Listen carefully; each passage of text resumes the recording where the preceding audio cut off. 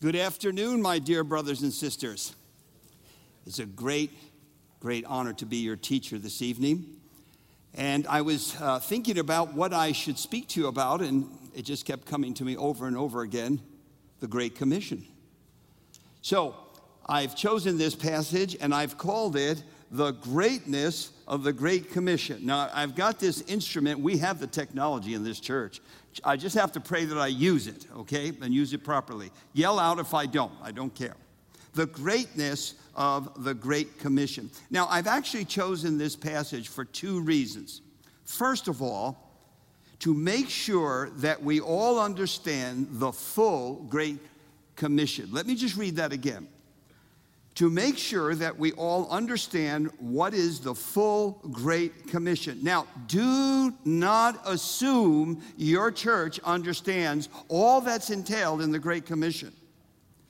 Do not assume your missionaries understand all that's involved in the Great Commission. In fact, I would say that many organizations and scholars have a partial understanding of the Great Commission, which I will seek to show you. It's a deficient view of the Great Commission. Most people just stop with disciple all nations, and they stop there and they put the 3 dots in. Watch out for those 3 dots. Now, there is a very famous football coach named Vince Lombardi from the Green Bay Packers. And it's a famous story that every year at the beginning of the season, he would hold up a football and say, "Gentlemen, this is a football." And then he would rehearse the fundamentals of football and go over the rules of football, not assuming that they know everything at this point.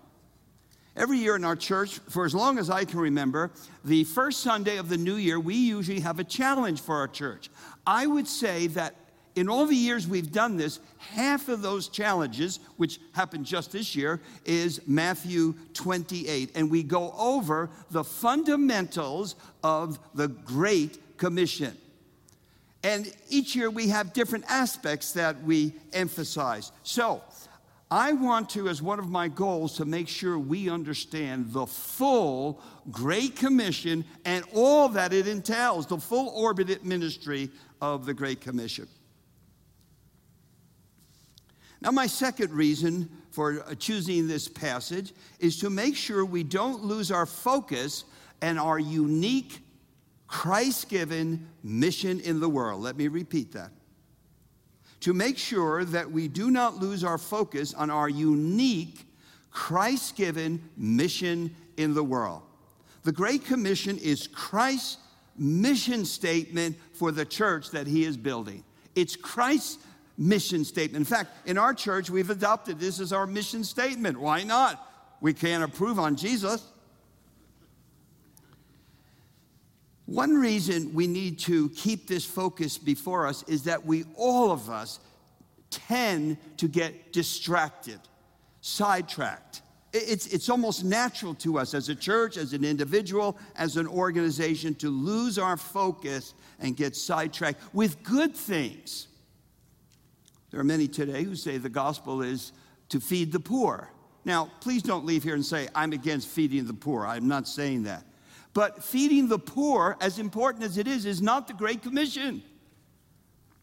It can be used to support the Great Commission or get contacts to evangelize, but feeding the poor is not the Great Commission.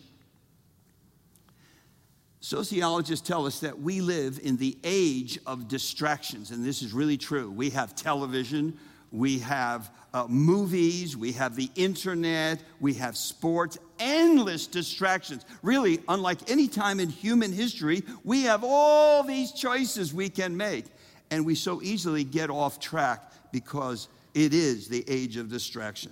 Now, if Satan can't stop us, well, then he'll distract us in executing the Great Commission. Can I remind you that Satan hates the Great Commission? He hates every word in the Great Commission, every period and every comma. He hates it. He does not want people from every tribe, every nation, every language, every people group at the throne of Christ. He does not want that. And he will do everything he can to stop that. Most of you here are leaders. I would challenge you to be Great Commission leaders and keep before your church, before your missionaries and your budgetary choices, Christ's mission statement for his church as he builds it. It should be part of the DNA of our church.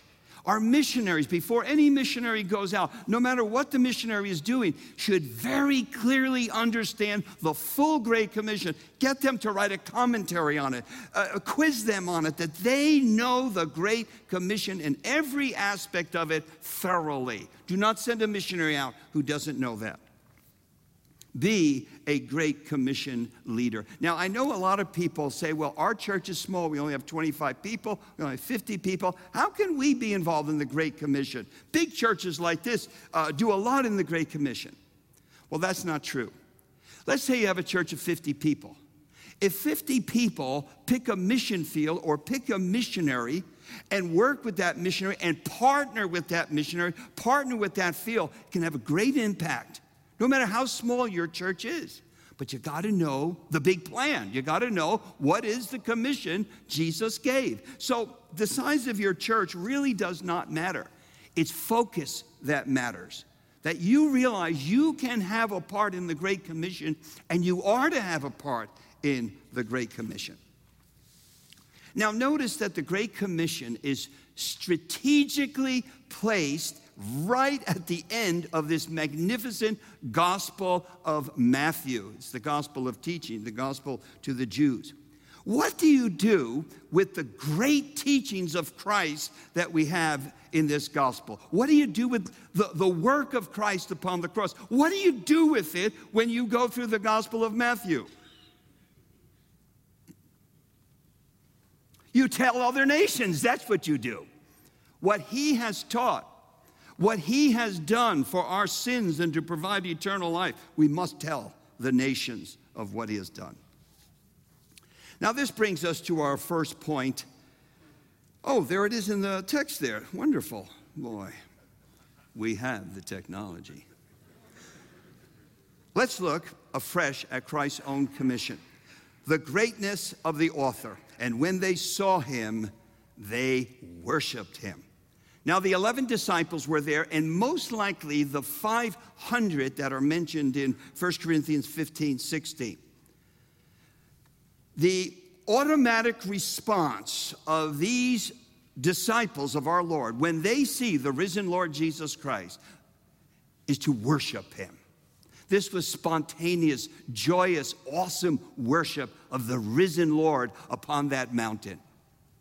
Now, I want you to notice that the Lord Jesus Christ receives their worship.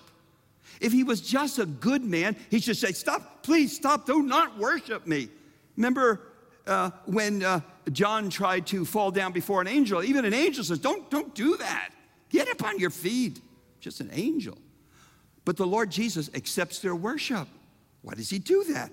Because he's worthy of that worship. Now, I want to remind you, these are Jews. They're not Gentiles.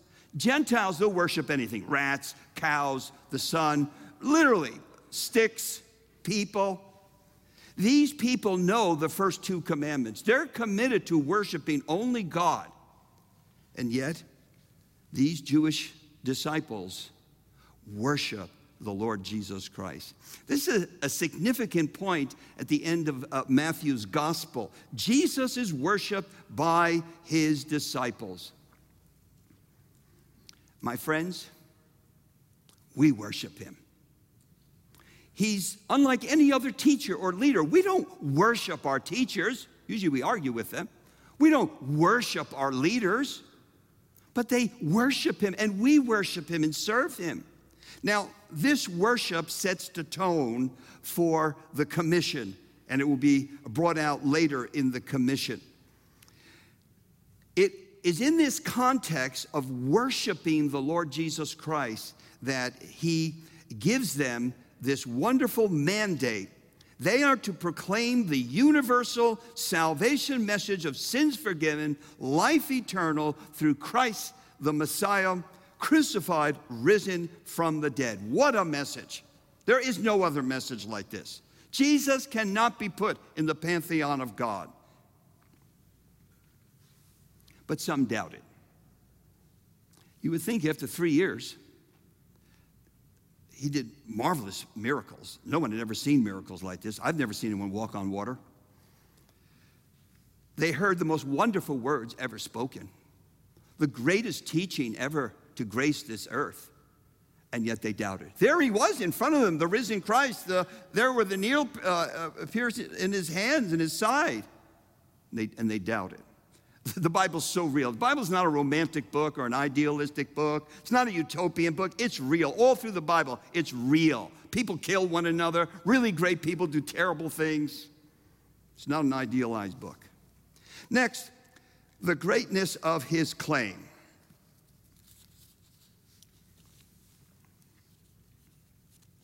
And Jesus came and said to them, all authority in heaven and on earth has been given to me. Now, my friends, if this is not true, it is sheer madness that anyone would say, all authority in heaven and on earth has been given to me. Now, can you imagine? I go home to my wife, Marilyn, and I say, Marilyn, all authority has been given to me in heaven and on earth. Now, you don't know my wife, but I know exactly what she'd do. She'd say, okay, then take out the trash. Authority, man. Or let's just say, you're such a beautiful audience. Let's just say, I say to you now, ladies, gentlemen, to Alex Strauch, all authority has been given in heaven and on earth. Well, Mark, he's such a beautiful man. Look at him up here. He'd come up on the stage and he'd put his arm around me. He'd say, you know, Alex, that was an inspiring message, but we need you to step down right now. We have some counselors here for you. They're waiting for you. Biblical counselors, and they have some wonderful medication. And we'll call your wife as soon as we can. Please. I know how he would do it. The disciples didn't laugh. This wasn't a joke to them because it was true. Now, in the Greek text, the phrase given to me is placed in the emphatic first position for emphasis. So it says this, given to me all authority both in heaven and on earth. Given to me this authority has been given. Note carefully in the Great Commission, the first person pronoun. It's a key actually in the whole book. You go back to the Sermon on the Mountain. Well, the rabbis, the teachers say this, I say to you. The teachers say this, I say to you. The teachers say this and that, I say to you. I want you to notice that the Great Commission is totally Christocentric. Christ gives the commission, it's his commission, and it's all about him. It's all about his teaching.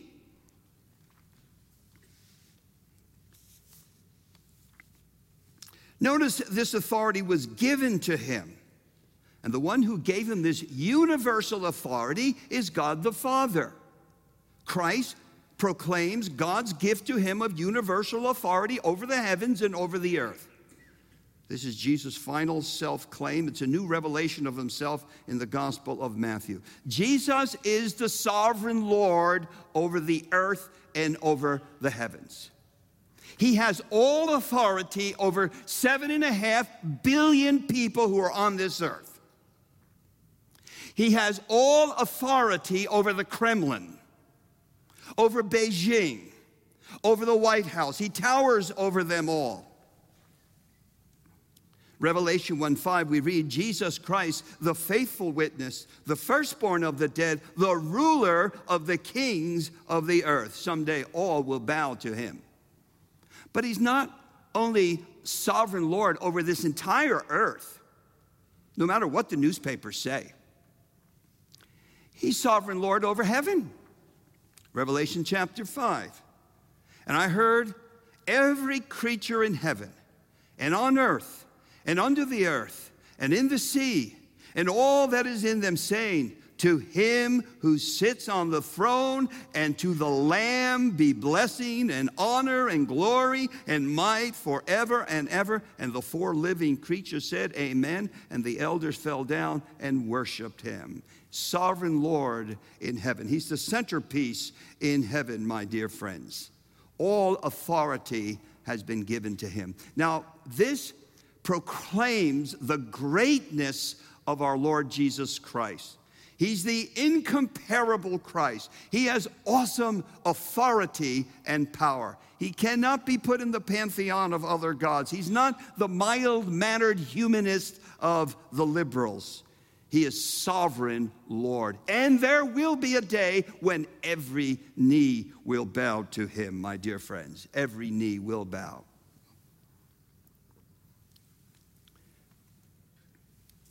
This shows us that Christ and the Christian faith is not a local religion. You go to different places in the world and they'll say something like this, well, Christianity is a Western religion. It's an American religion. You may not know this, but Jesus is not from California. He's a Mideasterner. He had tan skin. He lives really between two worlds. Christianity is a universal religion. Jesus Christ is not a local deity or a local prophet. He is the one who is Lord of the whole earth and of heaven. And that's why the famous German theologian Erich Sauer writes these words, missions work is a divine must. Remissions of sin should and must be preached in his name among all nations, beginning at Jerusalem. It is not left up to our choice whether or not we will testify to the work of the message of the cross. Our message is universal, not local, and we have to preach it to all. Now, third, the greatness of the commission. Go, therefore, make disciples of all nations. Now, after Jesus' thunderous declaration of all authority, we have the therefore. Now, the therefore tells us in light of universal authority given to him by God the Father, therefore, he has the right to make this commission. Powerful commission, huge in its scope. Not only that, the problems facing these men are, humanly speaking, insurmountable. He's telling them to do something impossible. But he has all authority. And so they can go. This is the assurance and the confidence that they can carry out this mission. Who he is sets the stage for the Great Commission. None of us could ever make this commission. We could not make this the mission statement of our church if it wasn't for Jesus Christ, who's the fulfillment of all these things. Now to the core of the commission. Disciple all nations. The main verb is a verb of command. As you know, it's an imperative. Disciple or make disciples. So it is a command, it's not a suggestion. As has often been said, this is not the great suggestion. It's the great commission. Now, the verb is related to the noun form disciple. A disciple is actually a designation Matthew uses for a believer. The word disciple, however, includes the concepts of believing, following, learning, obeying, submitting to, becoming like the master. So it's a key word that encompasses all of these ideas in what a believer is. We're followers of the Lamb. Now, the process of making disciples begins with proclamation of the message among those who have not heard it or received it. For example, in Acts 14:21, and when they had preached the gospel to the city and had made many disciples. So it starts with evangelism. The Great Commission is really universal evangelism. It is preaching. It is proclamation. It is heralding. It's hear ye, hear ye. It is news. And if it's news, it has to be spoken. It has to be proclaimed. It's claimed that Francis of Assisi said these words. We don't know if he really said it or not, but he said these words. Preach the gospel, and if you have to, use words. Let me repeat that. Preach the gospel, but if you have to, use words. The gospel's news. It has to be spoken, not just acted out or lived. It has to be proclaimed. It has to be defended. It has to be explained. If you doubt that, listen to Paul's prayer request, which is at the end of almost all of his letters. Listen to this one from Ephesians chapter 6. Praying at all times in the Spirit with all prayer and supplication. To that end, keep alert with all perseverance. Now listen carefully. Making supplication for all the saints. Notice our prayer ministries, it should be quite a big prayer ministry. We're to pray for all the saints, all the people in our circle. Well, Paul's a saint, and also for me. Now here's his prayer request. Listen to it very carefully. Pray for me, that words may be given to me. Notice, words.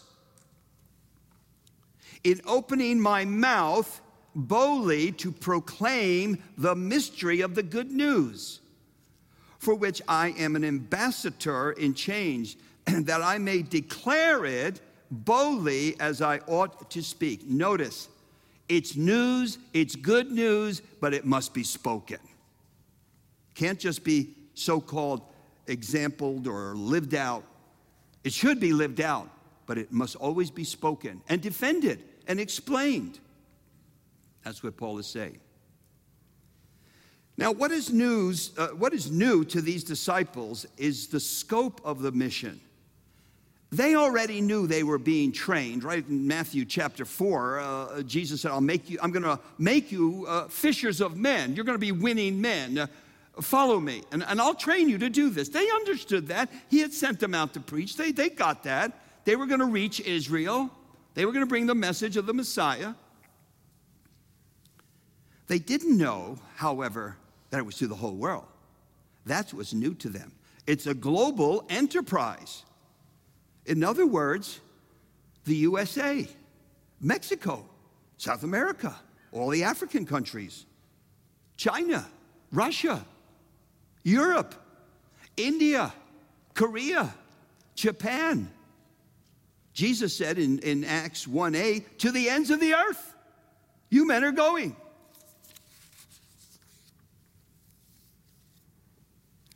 On the day of Pentecost, when Peter preached to 3,000, he must have been quite a preacher.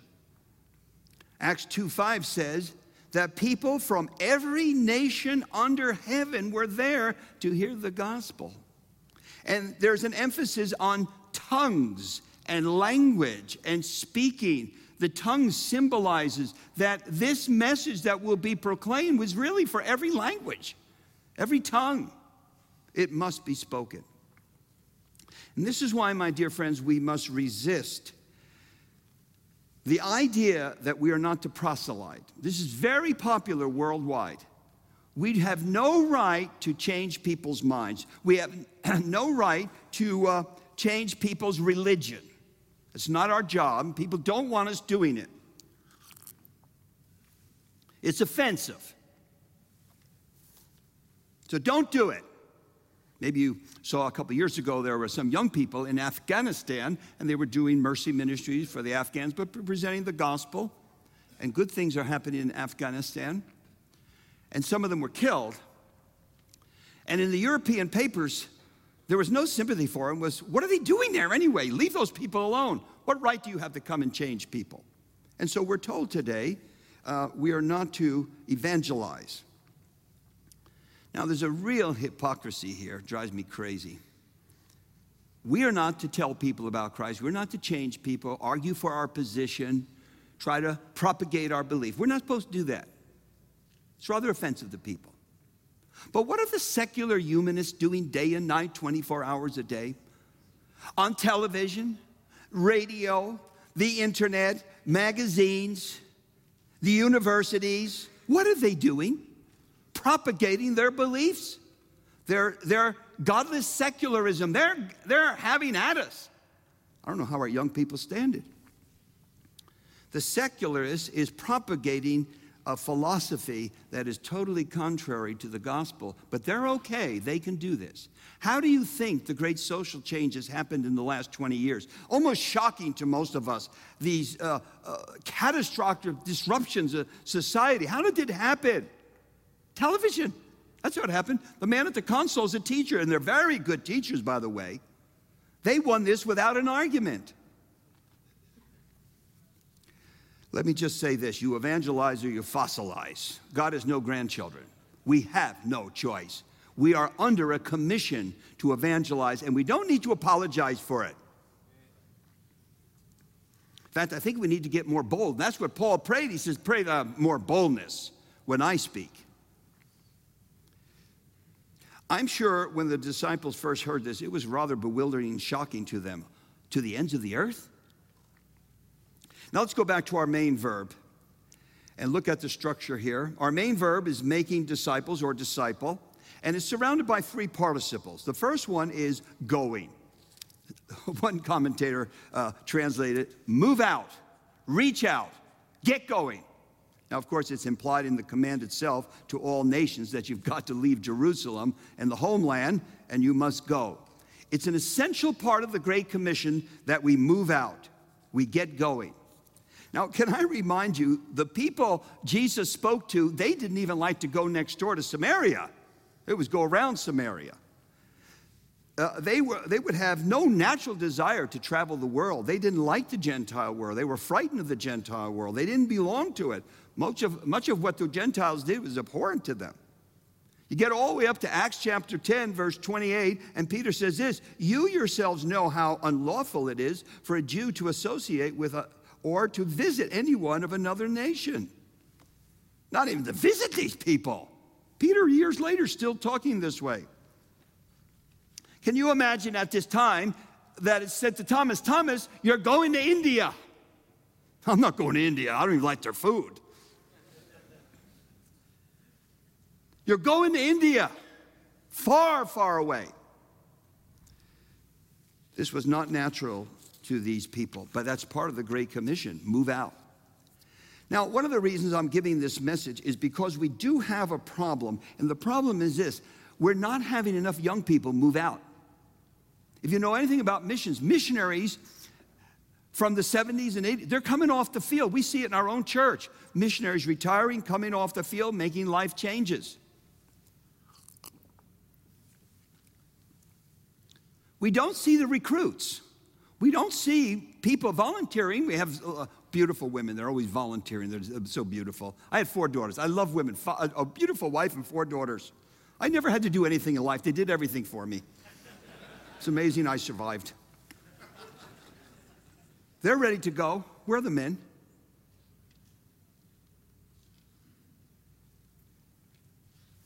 This is a hard place to leave America. It's comfortable here.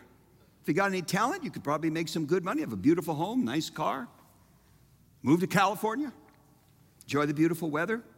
It's not an easy place to move out of. And if you know anything about the world today, if you watch the news, which you should because we're globalists, the world is getting more and more hostile to our faith. This is something I read just yesterday in a Christian magazine. This is just yesterday, but it can be repeated all over the world. Bolivia. Evangelism outlawed along with terrorism.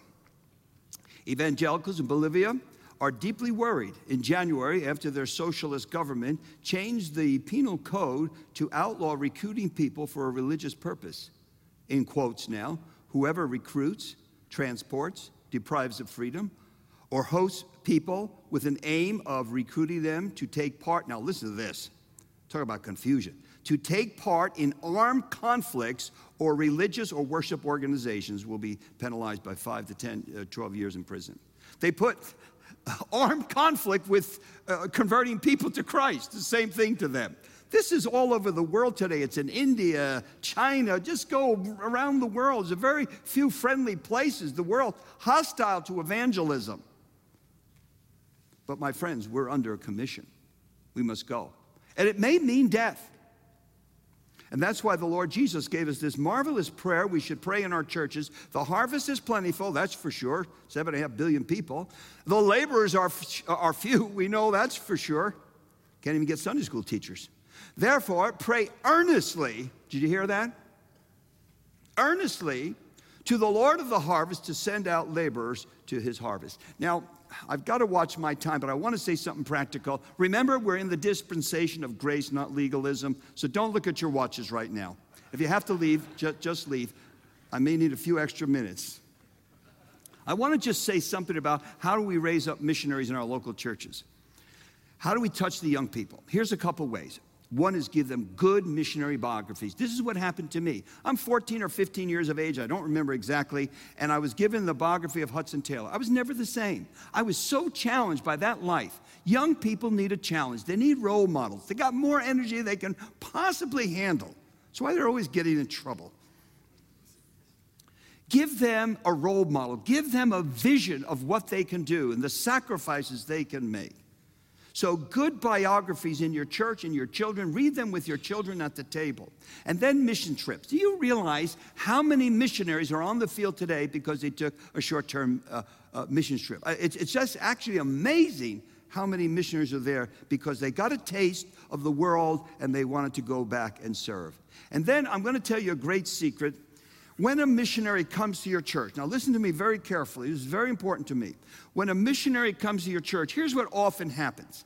They come to your church, they give their missionary report, you give them their check, and off they go. Right? Don't do that.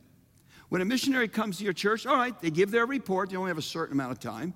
They get their check. But here's what you do. And I learned this at about 16 years of age. Have the missionary over for dinner. Have a group of people with that missionary and spend an evening asking endless questions. Ask about the culture, about the country, about the people, about the problems, about trusting the Lord. I have learned so much about the world, so much about missions in the Lord's Word through talking to hundreds of missionaries over my life. Today at lunchtime, we were with several missionaries hearing reports, and I just wish we had more time because I'd have bombed them with questions. I'd have sucked the life out of them, seriously. They'd have walked out exhausted. We had a missionary recently come by. He's actually a young man that grew up in our church, but he's in another church and another mission. And we had him come, and we spent the evening together with him. And he said, you know, no one does this. No one does. I go to a church, I give my report, out the door. Have them to your table. Have your children there. And then start asking questions. What's your culture like? What kind of food do you eat? Do you drive a car? Do you drive a camel? What do you do? Ask them these kind of questions, and they can learn. They can learn so much from this. You will learn. I have learned so much about the Lord's work. I remember at 16 years of age, our camp director was really my mentor for many, many years. This is what I learned from him. When a missionary's there, you go to lunch, you go to dinner, you spend hours asking questions. And I remember about 16 years of age, the great Alan Crane, who had been a missionary with the China Inland Mission. He had seen things among the Lisu people. We spent 3 hours at a lunch talking to him about questions. And here I am, 16, and hearing these marvelous stories of conversions in China during this period just before the communist revolution, which he went through. And I remember at the end I said, Mr. Crane, could you tell us one more thing? He says, yes, God is faithful. Trust him. He is faithful. He will not let you down. Well, that's what I'm asking you to do. When a missionary comes the next time, get a group of people, have a dinner together, and say, this is Q&A night. We're not having a missionary report. We're going to ask you the questions. We want to know all about you. What's your spiritual disciplines? What about your family? What about your finances? I mean, ask the hard questions.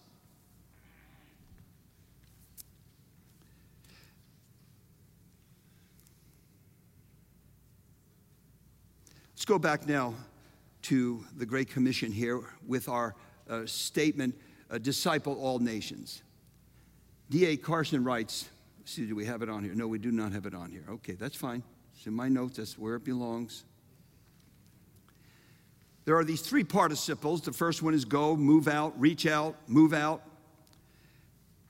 The next 2 are very important, and I want to emphasize this. D.A. Carson writes, the task of making disciples is characterized by baptism and instruction. So the next one is baptizing them, the new converts, in the name of the Father and the Son and the Holy Spirit. Note very, very carefully that the rite of baptism is part of the Great Commission. Are you with me? Making disciples of Jesus Christ includes baptizing them in the name of the Father, Son, and Holy Spirit. In baptism, the disciple publicly proclaims his or her identification with Christ as follower, learner, pupil, student. Now, stop here. Baptism is an essential part of the Great Commission. Baptism is filled with deep theological truths. Deep theological truth and meaning. In baptism, we see and proclaim the greatness of the gospel message, the death of the Son of God, his burial, his physical bodily resurrection from the dead, our unique union relationship with Christ through the Holy Spirit, our new life in Christ, forgiveness of sins, the new beginning, the new commitment. This is what a follower does. He is baptized, and we need to teach people this, that they need to be baptized. Baptism is not an option, and it's full of deep significance. Great truths are involved. And I think people get baptized, they don't even realize it.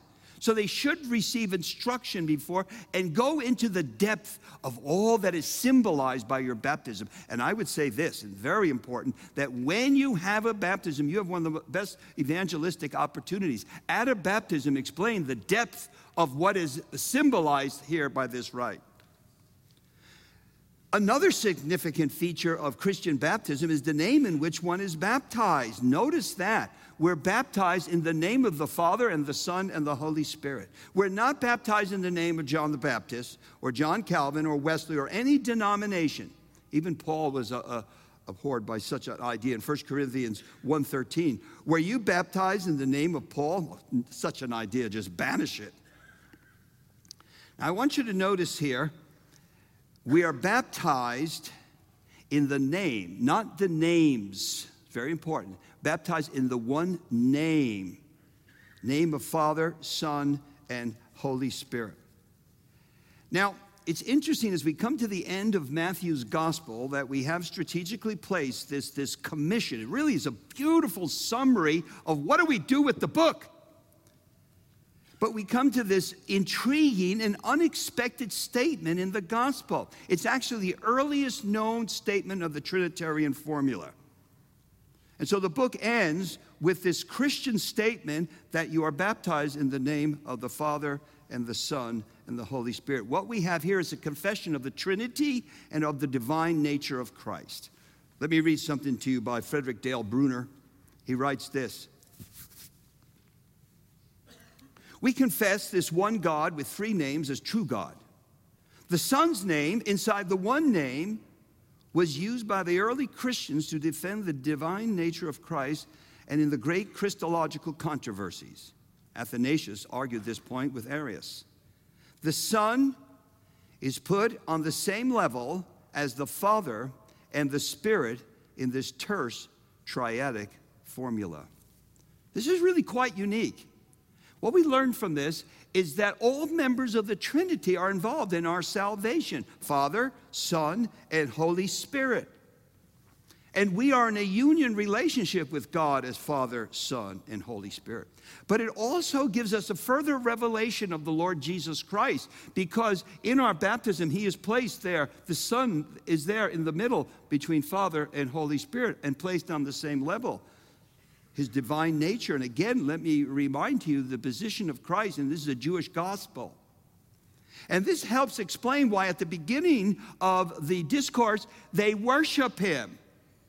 They worship him, Father, Son, Holy Spirit, but the Son is right there in the center, his position. All this and more is given in baptism. Baptism is important.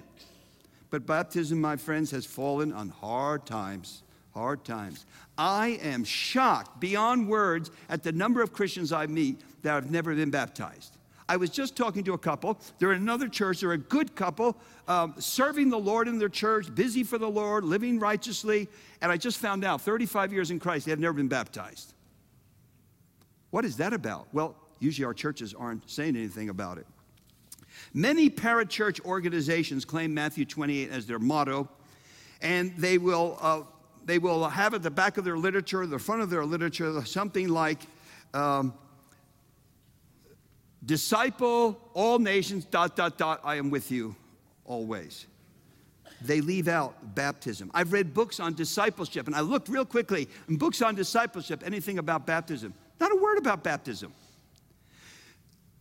We had a couple that lived across the street from us, and they were with a discipleship organization, and they were full-time in discipling people. Well, I thought this was very interesting. They were discipling people, but they never said one thing about baptism. They didn't want to get into all those arguments, you know.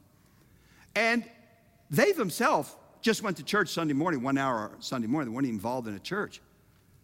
This is a defective discipleship program. Any missionary will tell you that people will make professions of faith, they'll go to Bible study, they may go to church, but they will not get baptized. Baptism is like a crucial moment in which you break and you identify as a follower of Christ. This happened in my own life. My parents would not let me get baptized because it was an insult to them, because I had already been baptized as an infant. Don't remember anything about it. But when I was 18, they said, you can do whatever you want. So at 18, right as soon as I was 18, I got baptized, and they came to my baptism, and praise the Lord, the speaker was a great gospel preacher. They heard the gospel, but they couldn't understand. What about your religion? As if they gave me any religions, like most people. We gave you religion. They didn't do a thing religiously. I don't even think they ever touched the Bible. But I had been baptized as a child. They saw it as rejecting the past. We must not be silent about baptism. A lot of these youth churches today, you'll see almost nothing is said of baptism. One man said to me, it's all about Jesus. It's all about Jesus, not about baptism or Lord's Supper or doctrine. What Jesus is he talking about? If it's all about Jesus, which it is, this whole commission's about Jesus, then how about listening to what he said? Do what he says. It's a novel idea. Notice the next participle, teaching them, the new disciples, to obey all that I've commanded you. This is extremely important to grasp the meaning and significance of these words. So let's break these down into two parts. Teaching disciples to obey all that Jesus had commanded. Now, up until this point, Jesus is the teacher. There's only one teacher in the Christian faith. We probably have many teachers here, but there's only one teacher, the Lord Jesus Christ. Matthew 23, verse 8. We only teach what Jesus taught. We don't teach anything else. We do that, run out of church.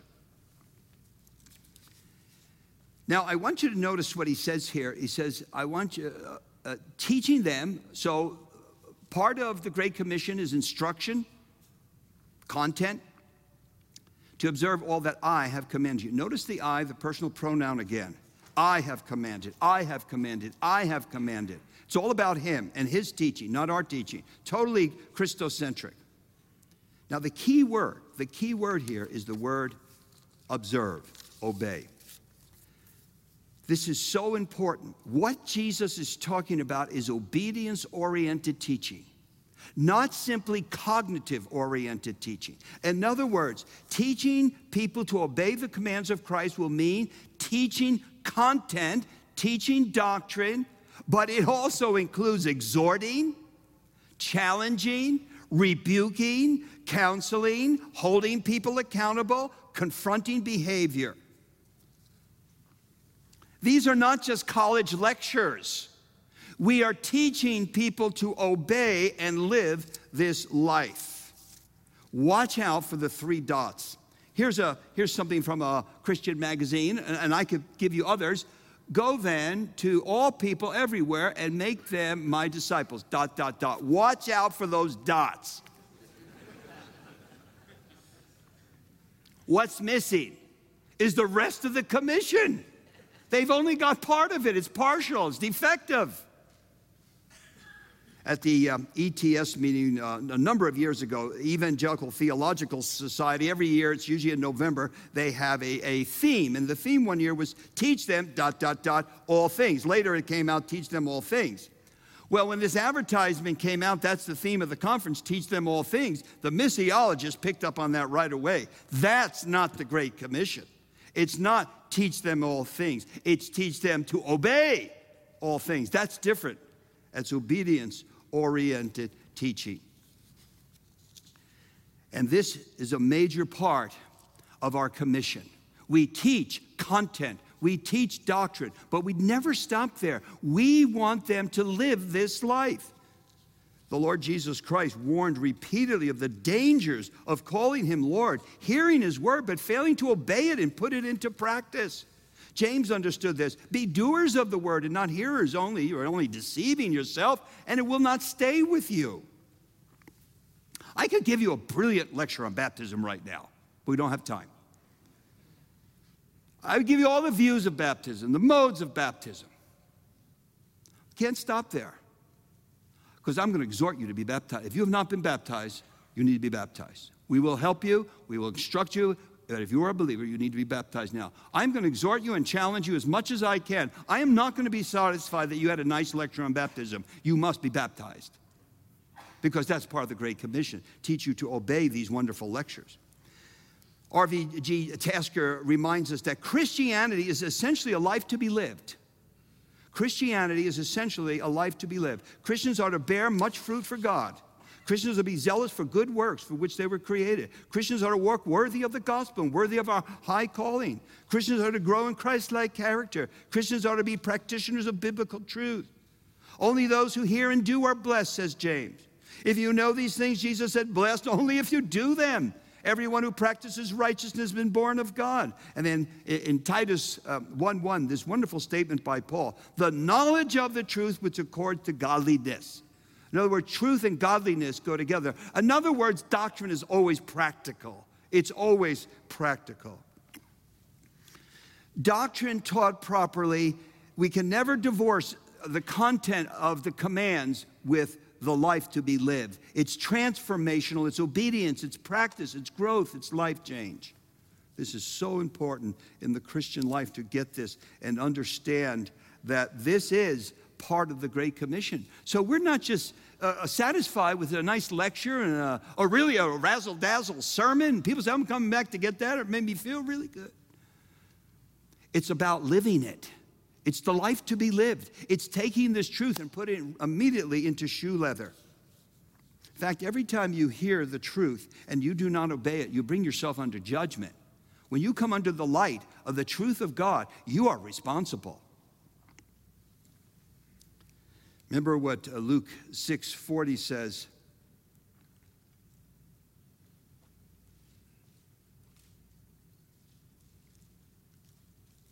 It's not there. But do not fear, it's in my notes. Luke 6:40, the disciple is not above his teacher, but everyone, when he is fully trained, must be like his teacher. Can I remind you, our goal is to move people to Christ's likeness. That's sanctification. We cannot be satisfied with anything else. We cannot be satisfied with a passive audience that sits there to wonderful lectures and walks out the door. When we give the commandments of Christ, the truths of Christ, we challenge people to live them, or we have failed. And they are not blessed unless they do. That is the Great Commission. And then next, we are to teach disciples all that Jesus commanded, all that Jesus commanded. And that brings us to this beautiful verse in Acts 20, verse 27. And how's my time? Mark, how am I doing? I'm okay? Okay, is there any problems? It's your problem. Okay. Remember, for every problem, there's a solution. If there's no solution, you have a problem.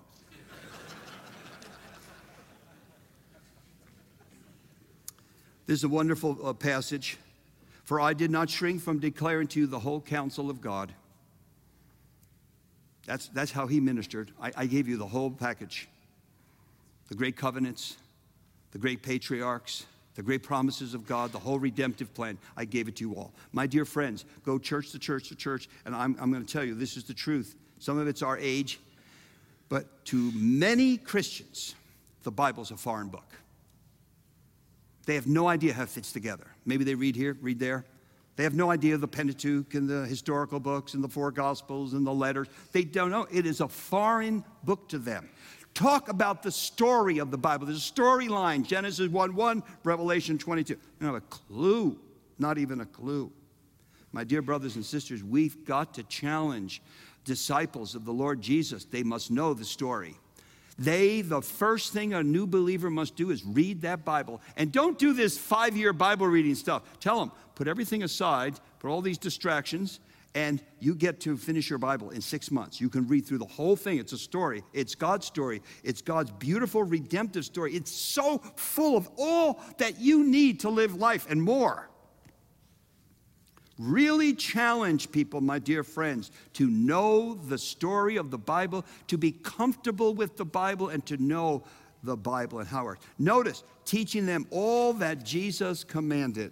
This is especially true in our secular society. There is a secular tsunami that has run right over our churches.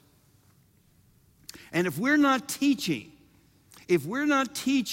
on gender and sex and hell and substitutionary atonement and Christ's unique person and work, they're just going to be taken away. They're hearing all day from the world, in the university, in the high school, the junior high. My junior high grandchildren are telling me things that I'd never heard in junior high.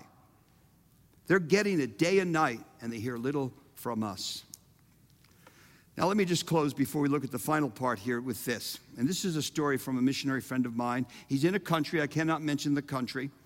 And in this country, a certain section of it, there are many missionaries that work throughout the country, but they stay in this one particular area. So he meets many missionaries. And this missionary said to me in the last year, he said, Alex, I know most of these missionaries. He's sort of a senior missionary. And he said this to me. He said, they have no real concept of the Great Commission. I've not even heard of one baptism. I've not even heard of a baptism. I know they're not teaching the full doctrines of Christ and teaching people to live it in daily life, worthy of the high calling to which they have been called. I'm telling you, this is not happening. Everyone's got their little tiny ministry, and they've got a lot of mercy ministries. They're doing good things. I cannot criticize the good things they're doing, but it's not the Great Commission. So I say to you today, how do you fit in the big picture of the Great Commission? How does your church fit in it? How do your missionaries fit in it? So you have ministries to the poor. You have ministries of building homes in Mexico. You have ministries in water wells in Central America, which, by the way, our church does do. How does this all fit in the Great Commission? What's the part it fits? Are we keeping the Great Commission before our missionaries? The whole thing, everything that we've looked at very, very briefly. I wish I had 2 sessions with you. We could talk more about this obedience-oriented teaching and about teaching everything that Christ commanded. Good, well-balanced diet of the Scriptures. That's why we all here agree on the systematic teaching of the Scriptures so that people get the whole thing and not the little favorite parts or hobby horses. So your question that you must answer is this: how does your church fit into the big picture of the Great Commission? How do your missionaries fit? How do you fit? How do you support the Great Commission? Do you know the Great Commission, the full teaching of Christ's mission statement? How do you fit in there? You may not participate in the whole of the Great Commission, but you support it. You understand your part in it and how the whole fits together. Every church needs to be challenged with this regularly, not once every 10 years, but this brought before them. Everyone asked, this is Christ's mission statement. It's not ours. For his church that he's building, our local church has to be involved in it. In fact, in many ways, it's the local church that carries out the Great Commission, baptizing, teaching, following up on people, exhorting people, rebuking people, disciplining people. All that's part in this teaching them to obey everything Jesus had commanded. And don't leave anything out, by the way. Now, the end part here, coming to the conclusion. Mark feels better. I can see he's a little more relaxed right now, not looking around. I love Mark. He's such a wonderful person. He's the one who asked me to come speak, so blame him. He'll take all the blame. He's a man with big shoulders. All right, now the beauty, the greatness of his promise. And behold, I am with you always to the end of the age. I want you to notice 4 points. First of all, the conclusion. Behold, look, pay attention to what I'm about to say. It's essential that you hear this. Don't miss this. Here it is. Are you listening? Behold.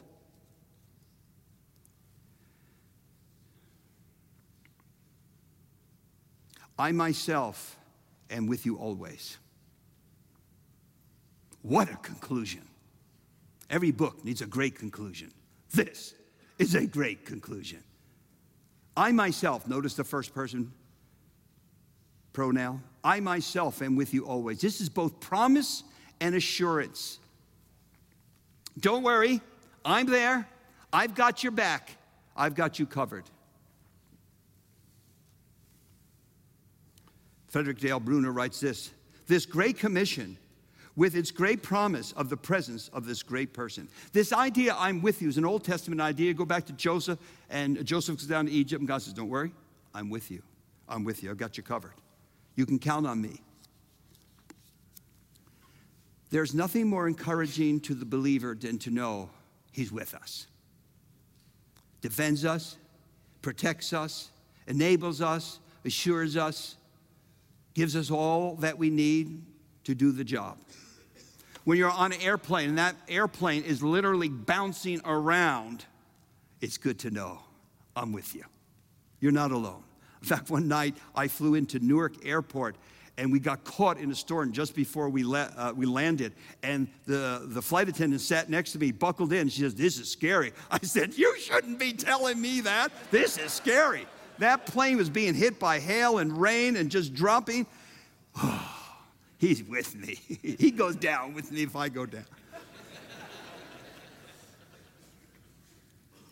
I'm in a country in Europe, and it's nighttime. They pick me up from the airport. It is raining. I can't even see, and the guy's going 100 miles an hour. Literally, over 100 miles an hour.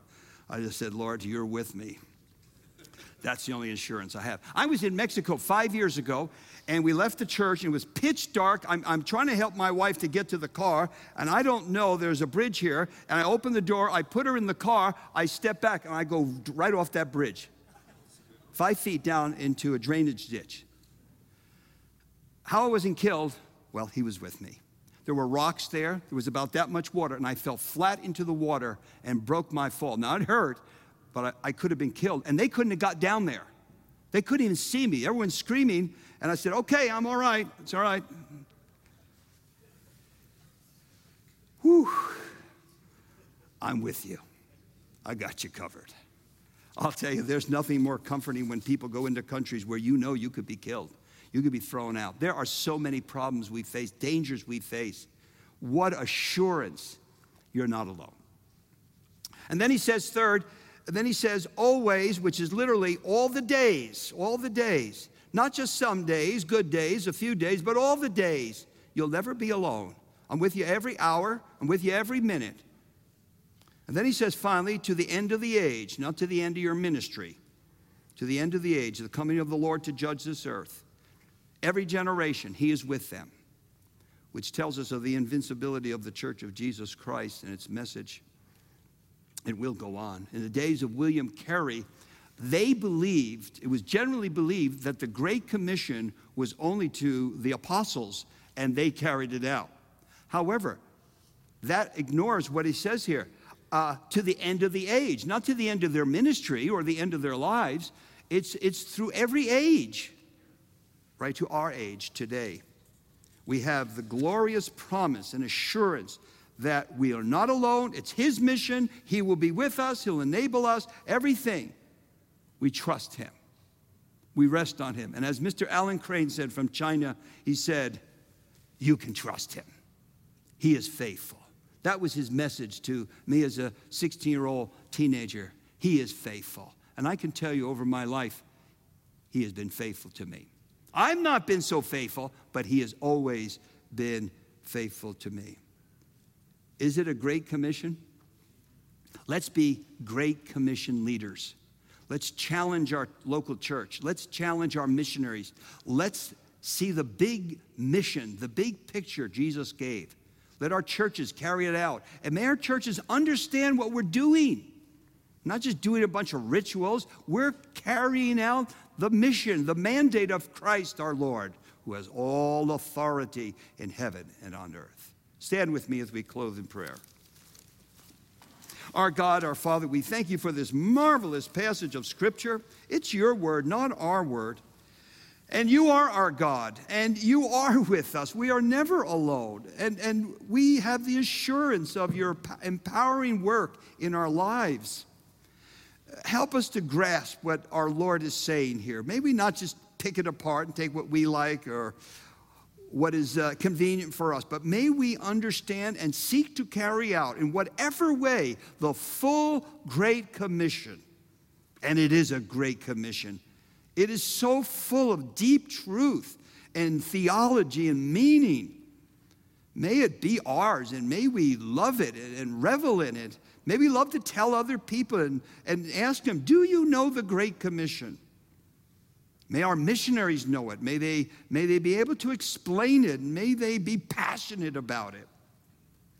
We ask all these things. We thank you for our day together in missions and in propagating the great message, Christ died for our sins according to the Scriptures and was raised from the dead. May we love that message, and may we do all we can to let all nations know, to the end of the earth, every people group know the work of Christ and the person of Christ. In his name we pray, amen.